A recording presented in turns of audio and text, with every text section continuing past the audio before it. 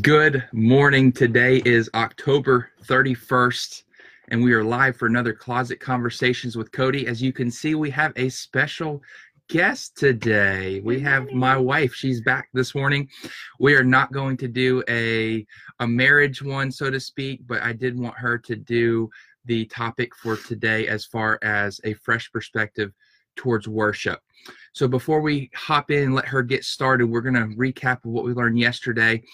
And really this last couple of the last 8 days, we've been on this idea of a fresh perspective. So bringing a new viewpoint or a freshened viewpoint of the things of God. And we spoke about how, Christiana has been with the Lord for a very long time. I've been walking with God since late 2009, early 2010. And we feel like we can get in this routine. And I say routine because it's exactly that. It's a routine, but you're stuck in a routine. And the idea of these teachings and these devotions is to give you a fresh perspective of a new viewpoint, or maybe a viewpoint that you haven't had in a long time. It's like looking at Christiana as man, she is as gorgeous today as when I met her, and she's probably even more gorgeous. It's a fresh perspective. So what we learned yesterday, we talked about a fresh perspective on the Holy Spirit. And we learned that the Holy Spirit was promised to us when Jesus was being prepared to leave this world, and he's a comforter for us, and that he's a guide by our side. He helps us navigate through this world. He gives us the power. We learned about that yesterday, that he comes through the power. 1 Corinthians 12 said he gives us the power of the gifts, and that he walks with us, and there's nowhere that we can go to escape the Holy Spirit. And we also talked about the idea of, the Holy Spirit is there to help us walk in that holiness and walk in the purity that God has called us to.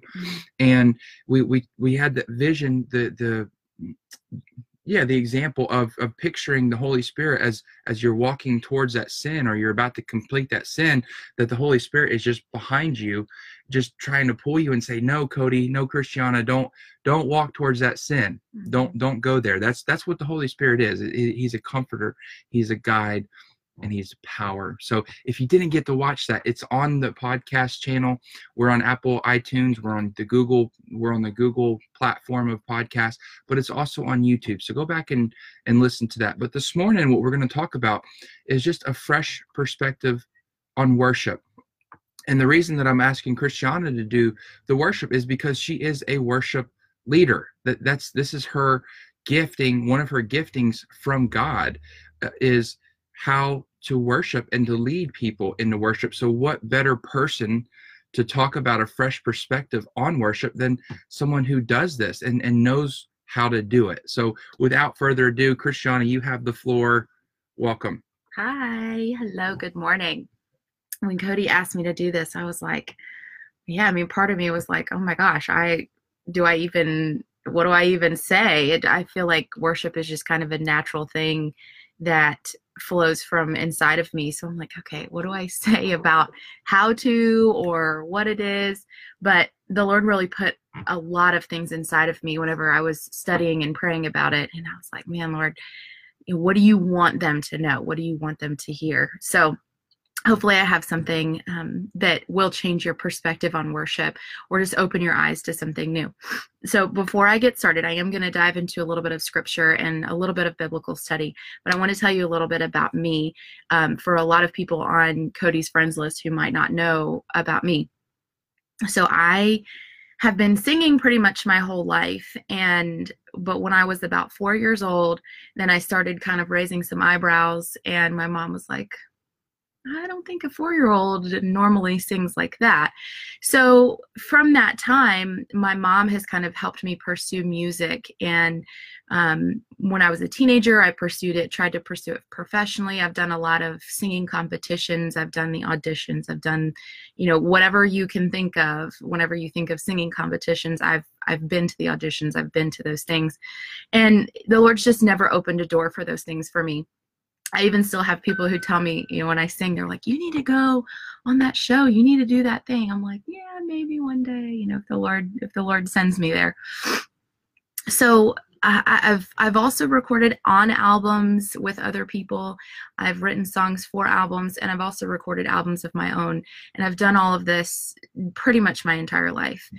I was raised in church. I was raised in a Church of Christ. And if you don't know what a Church of Christ denomination is, it's very reverent. It's very, they don't use any instruments in the church. They only use this instrument, their voice. And so it's all a cappella all the time, every single Sunday. They don't use any instrument at all.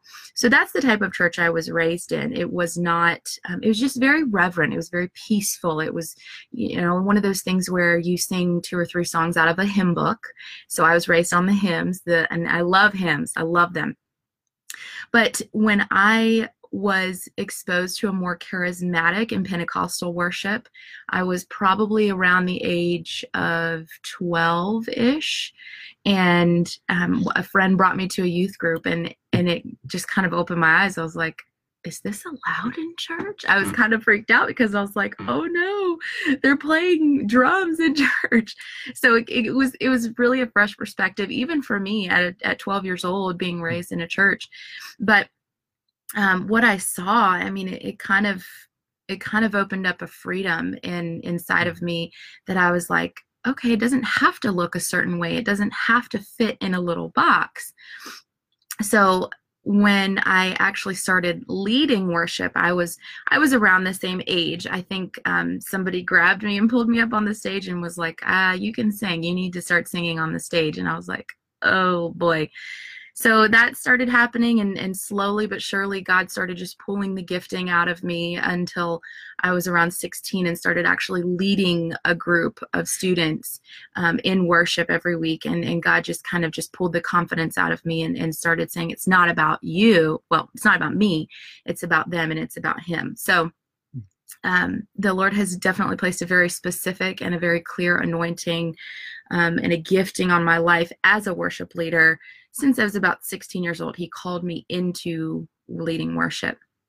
However, we must definitely be careful not to equate worship with just music and singing. Mm-hmm. Worship is so much more than just singing and music and going into a building and singing a few songs and looking pretty on a Sunday morning. It's way more than that. So let me tell you some things that I've learned over the last 29 years about worship, what it is and what it is not. What it is not about me. I mentioned that before. It's not about me.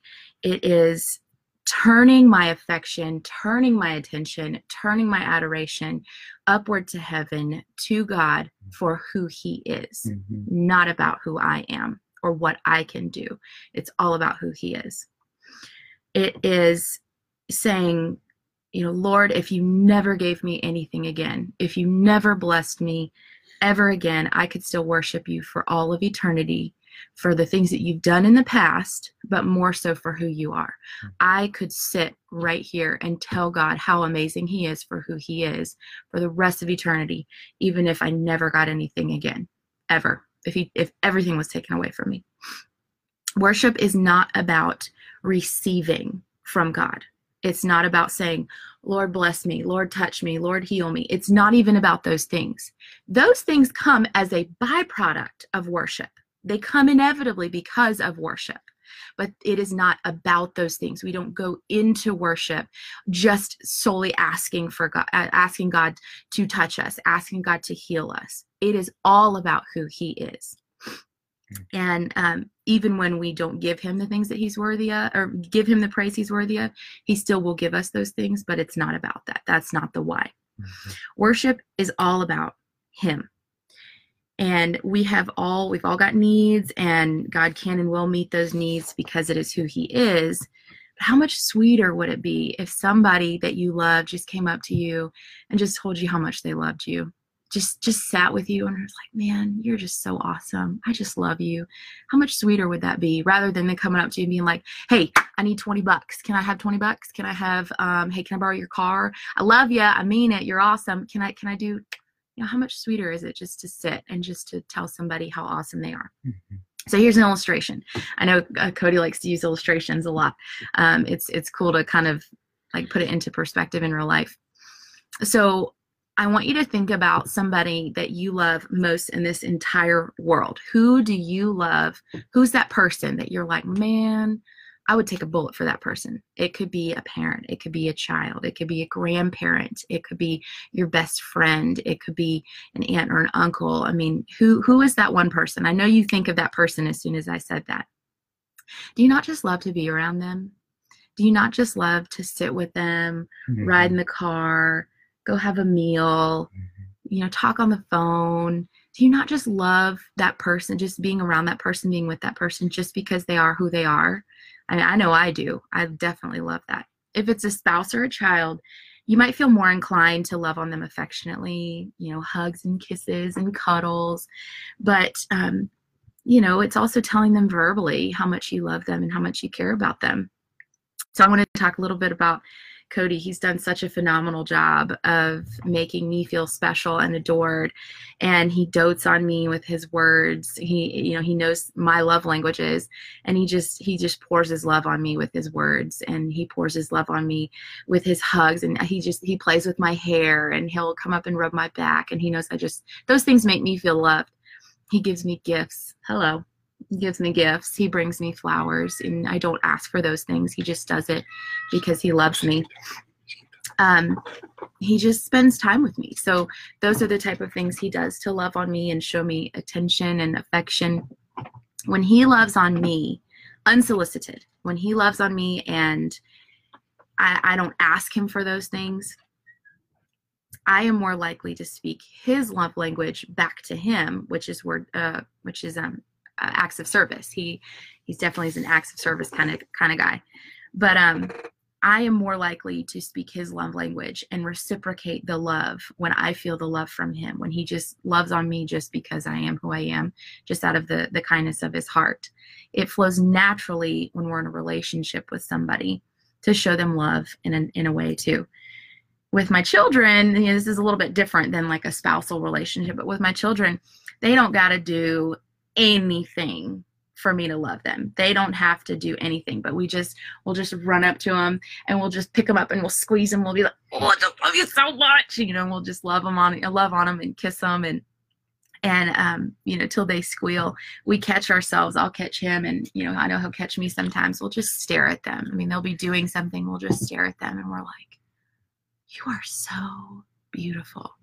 You are so stunning. Oh my gosh, you are so, and we'll just tell them, we'll just lavish our love on them and tell them how incredible they are, put little seed deposits of love into their spirit, because when we start to do that, they are more likely to obey us out of love and not even ask questions. I mean, yes, they're children and they don't obey all the time, but they're more likely to just obey us out of love because they feel loved and they feel affirmed and they feel that they are loved for who they are, just because we have loved them for who they are.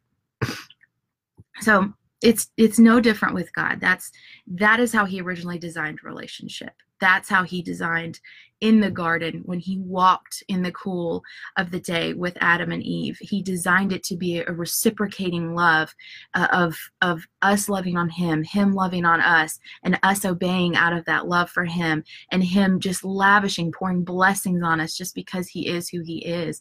And it was just a constant communion and reciprocation of love. That's how it was originally designed to be, and how he designed marriage, how he designed friendship, relationship with parents and grandparents. That's how he designed it. So that's how he wants it with himself and us. So he's a fathering God. He's also a romantic God, and he can sweep you away with his manifested blessings and affections, like Cody does for me with how much he loves me. I call these kisses from God. This is what I call them.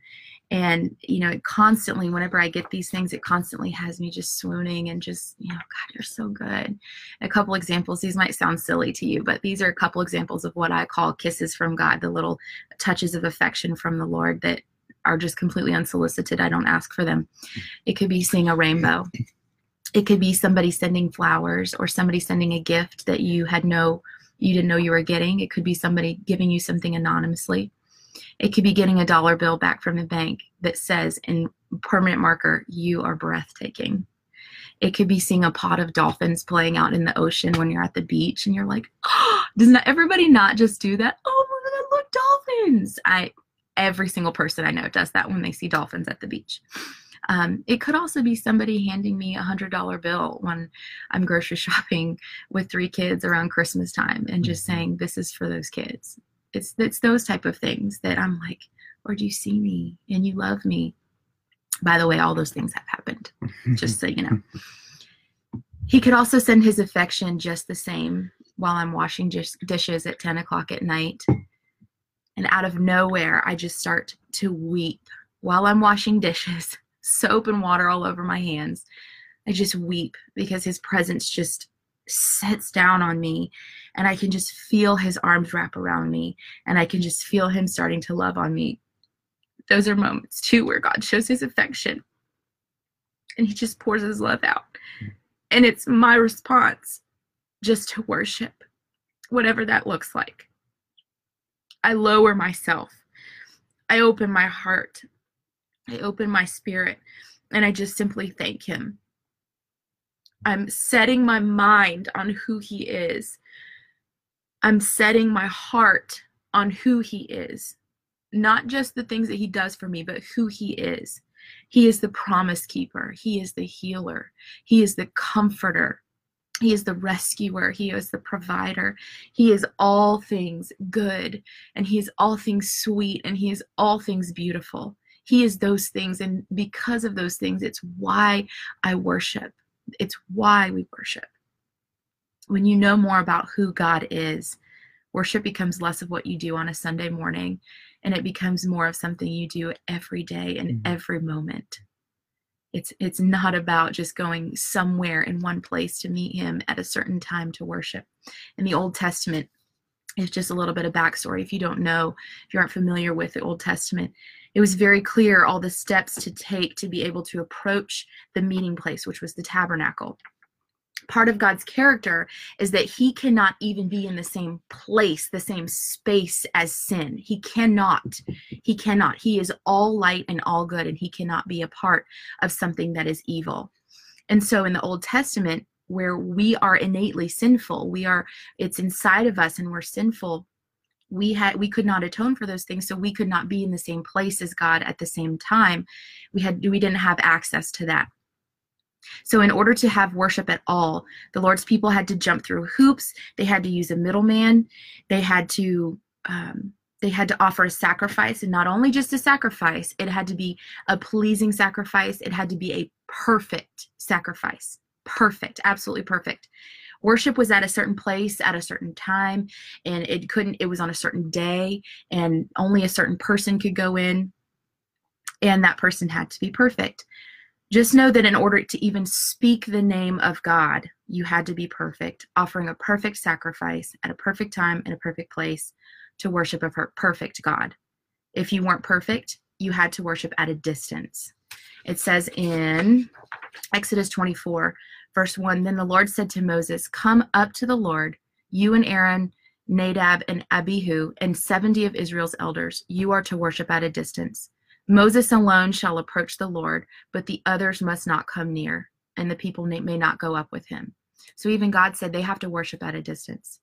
But again, once you become more aware of who he is, worship starts to flow freely from the inside out. Once you realize that the old way of worship wasn't how God intended the relationship to be. Remember, I said it was a communal relationship. It was a reciprocative relationship where he wanted to be close with us. He wanted to be personal and intimate.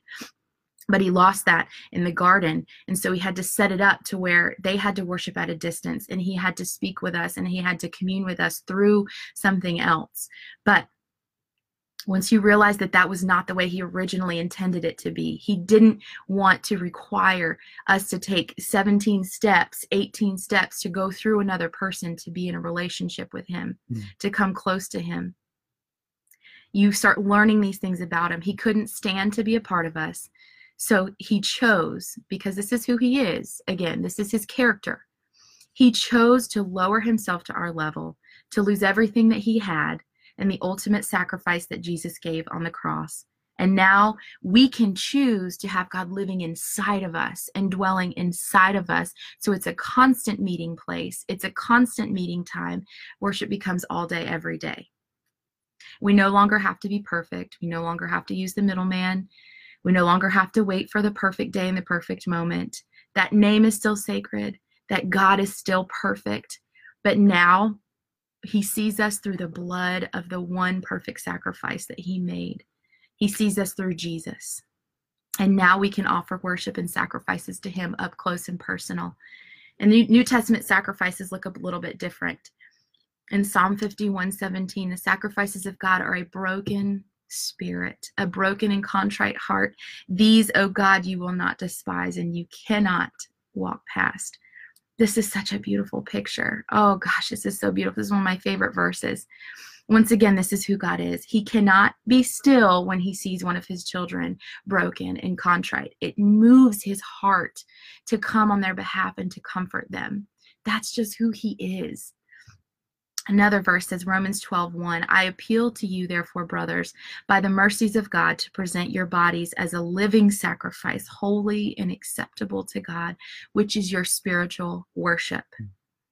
Now, these are some really pretty depictions of what a sacrifice looked like in the New Testament. Luke 7:37 through 38. And again, 47, a woman in that town who lived a sinful life learned that Jesus was eating at the Pharisee's house. So she came there with an alabaster jar of perfume. As she stood behind him at his feet, weeping, she began to wet his feet with her tears, and then she wiped them with her hair, kissed them, poured the perfume on them.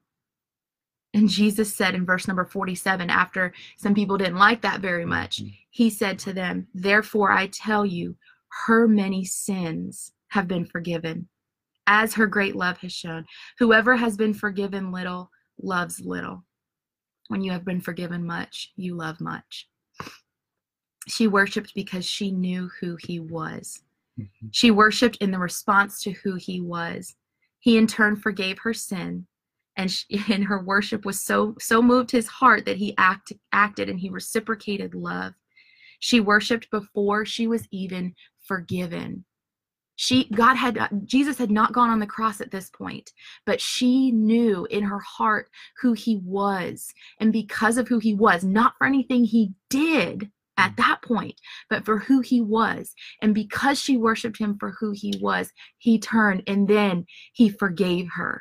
Out of the love. I mean, I've got goosebumps all over my body. The Holy Spirit is in this place. And when we capture that, when we can understand that he is good, he doesn't have to do anything, then we worship him out of that. And then he gives us blessings, he gives us love, he gives us forgiveness. And that makes us worship him even more. My gosh, if you could just get this, your heart would just explode inside of you like it is inside of me. Now, Luke 10:38 through 42, this is the same woman, that same woman. As Jesus and his disciples were on their way, he came to a village where a woman named Martha opened her home to him. She had a sister called Mary. Mary was the same one who just broke the alabaster jar over his feet and worshiped him. Mary sat at his feet and listened to what he said. Martha was distracted by all the preparations that had to be made. She came to Jesus and asked, Lord, don't you care that my sister has left me to do all of the work? Tell her to help me. She's saying, no, I'm serving you. I'm doing the good thing. Tell her to get up and help me. And Jesus just said, Martha, Martha, you are worried and upset about many things, but few things are needed. And even this one thing, Mary has chosen what is better. And it will not be taken from her. When Mary sat before Jesus, clearly worshiping, he informed a disgruntled Martha that her sister had chosen the good part, something that would not be taken away from her. That something special was the time spent in worship. Such moments and hours are eternal. Those things can wait. I've gone too long. I know we're like at the 20-something minute mark, and I could talk about this forever and ever. But I want to leave you with just a couple things, just a few little points. If you don't know God, or if you think you know him, and you haven't felt in your bones just to thank him for who he is, you probably don't know him too well just yet. Get to know him. Ask him to reveal himself to you. Ask him to do that. He waits to do those things. He wants you to know who he is. He will not hide himself from you. Jeremiah 29:12-14, it says, then you will call upon me and come and pray to me, and I will listen to you. You will seek me and you will find me. When you seek me with your whole heart, you will find me. I will be found by you. He said that in his word. So you know what? You can take that scripture and send it to him and say, you said that you would be found. You said that if I sought you, I would find you. So Lord, I'm seeking you. So now show yourself to me. And it's his pleasure to do it. He wants to be known. If you think you know God and you think for some reason that he's a God who simply sits and allows bad things to happen to good people, or you have had a bad relational experience with somebody in your life, some human relationship, and you're trying to equate that with God and trying to equate, well, if this person does this, and if this person is in ministry, or if this person is supposed to be my father or my mother or my husband or my wife, and how is God supposed to look? What is God supposed to look like if this is messed up? If you think those things, you will only come to know him by seeking him. It is not even in his nature to be bad. It is not in his nature to abandon. It is not in his nature to have bad intentions, to be unloving or lacking in grace. You will come to know him if you seek him. Ask him. Search the scriptures to find out his character. Seek wisdom from people who are more knowledgeable than you about the things of God. And don't be embarrassed, because listen, these things will only draw you closer. They will only benefit you to ask somebody, teach me about God. Teach me about who he is. Teach me about his character. Somebody help me learn, because I don't want to think that God is just a kid. What did you say one time? He's a kid with a magnifying glass. Sitting on a hill. Sitting on an anthill trying to kill the ants. Yeah. Do you really want to live your life thinking God is like that? Or do you want to know him personally and intimately in a way that you have access to him at any time and you just experience the goodness of who he is? That's the first thing. Second thing is, worship is not simply what you do all dressed up for 30 minutes in a church service on a Sunday morning. Yes, praise and singing songs is definitely a part of worship. It's a beautiful part of the worship process on a Sunday, while we come together in a congregation and we thank him together, and he hears the praises of his people all together. It's a beautiful part of worship, yes, but that is not what it is about. We worship him through sacrifice. We worship him through giving financially with our hearts and with our time, with our talents and our skills. But we also worship him with relationships with other people, like our spouse. In our marriage, we worship God with our marriage. We worship God in our parenting with our children, which that's a completely different talk, which if Cody would have me back, I might talk about that one day, about parenting and how that's a form of worship. Third, and I didn't even touch on this. This is such a huge thing I didn't even touch on. Worship is a weapon. It is a weapon. Yes, it's beautiful and it's sweet and it's intimate and it's personal, but worship can also be a weapon. I wish that I had talked a little bit more about this, but I definitely will again. It can be your shield and a weapon against the attacks of the enemy. And whenever you start to get attacked left and right and things start coming at you, those darts start coming at you and you're like, I cannot catch a break. Things just keep going from bad to worse and to worse. Then what you do, you start busting out your worship, and the devil cannot stand it. He cannot stand in the presence of worship. He cannot be in a place that is filled with the glory of God. He has to bow. He has to flee. So what you do when you need authority over your home again, turn on some worship music. Go onto YouTube, type in worship music, or I've got tons of playlists on Spotify. I've got tons of awesome, amazing, anointed worship that you can turn on into your home, and you blast it throughout your house, and you watch the devil run. You watch him run. He has to. Walking through your house, calling out the names of God, walking through your house, telling God how awesome he is. And I promise you, I can promise you, and I don't make promises, I can promise you the devil will run and God will be pleased. Anyways, okay, let's pray. I know you guys have to get out of here and get your day started. I'm so grateful that I get to be here and do this. This has been so awesome. Thank you for letting me be here. And thank you guys for letting me come and, talk to you guys a little bit about worship. Let's pray. Lord, we thank you. We thank you. We thank you. We thank you. I can just picture your face right now with a huge smile, because you're like, people have thought for so long that worship is just me sitting on a throne and just waiting to like just an obligation, feeling an obligation, and I'm just waiting for people to crawl to me and just to no, that's not who I am. I can just see your face, because you're like, I want relationship. I want intimacy with these people. I want them to know that I have been on their level. I have experienced what they have experienced through Jesus. And now I am here for them, and I just want to love on them. And as we learn about who you are, God, we worship you from a heart that is just grateful, just thankful. And we enter into your presence with thanksgiving and praise. And we thank you, God, for who you are. We thank you for your Son and what he did on the cross. We thank you for your Holy Spirit that you've given to us as a guide and a comforter and as a counselor. We thank you for those things. You didn't have to do those things and give us those things, but you did, because it's who you are.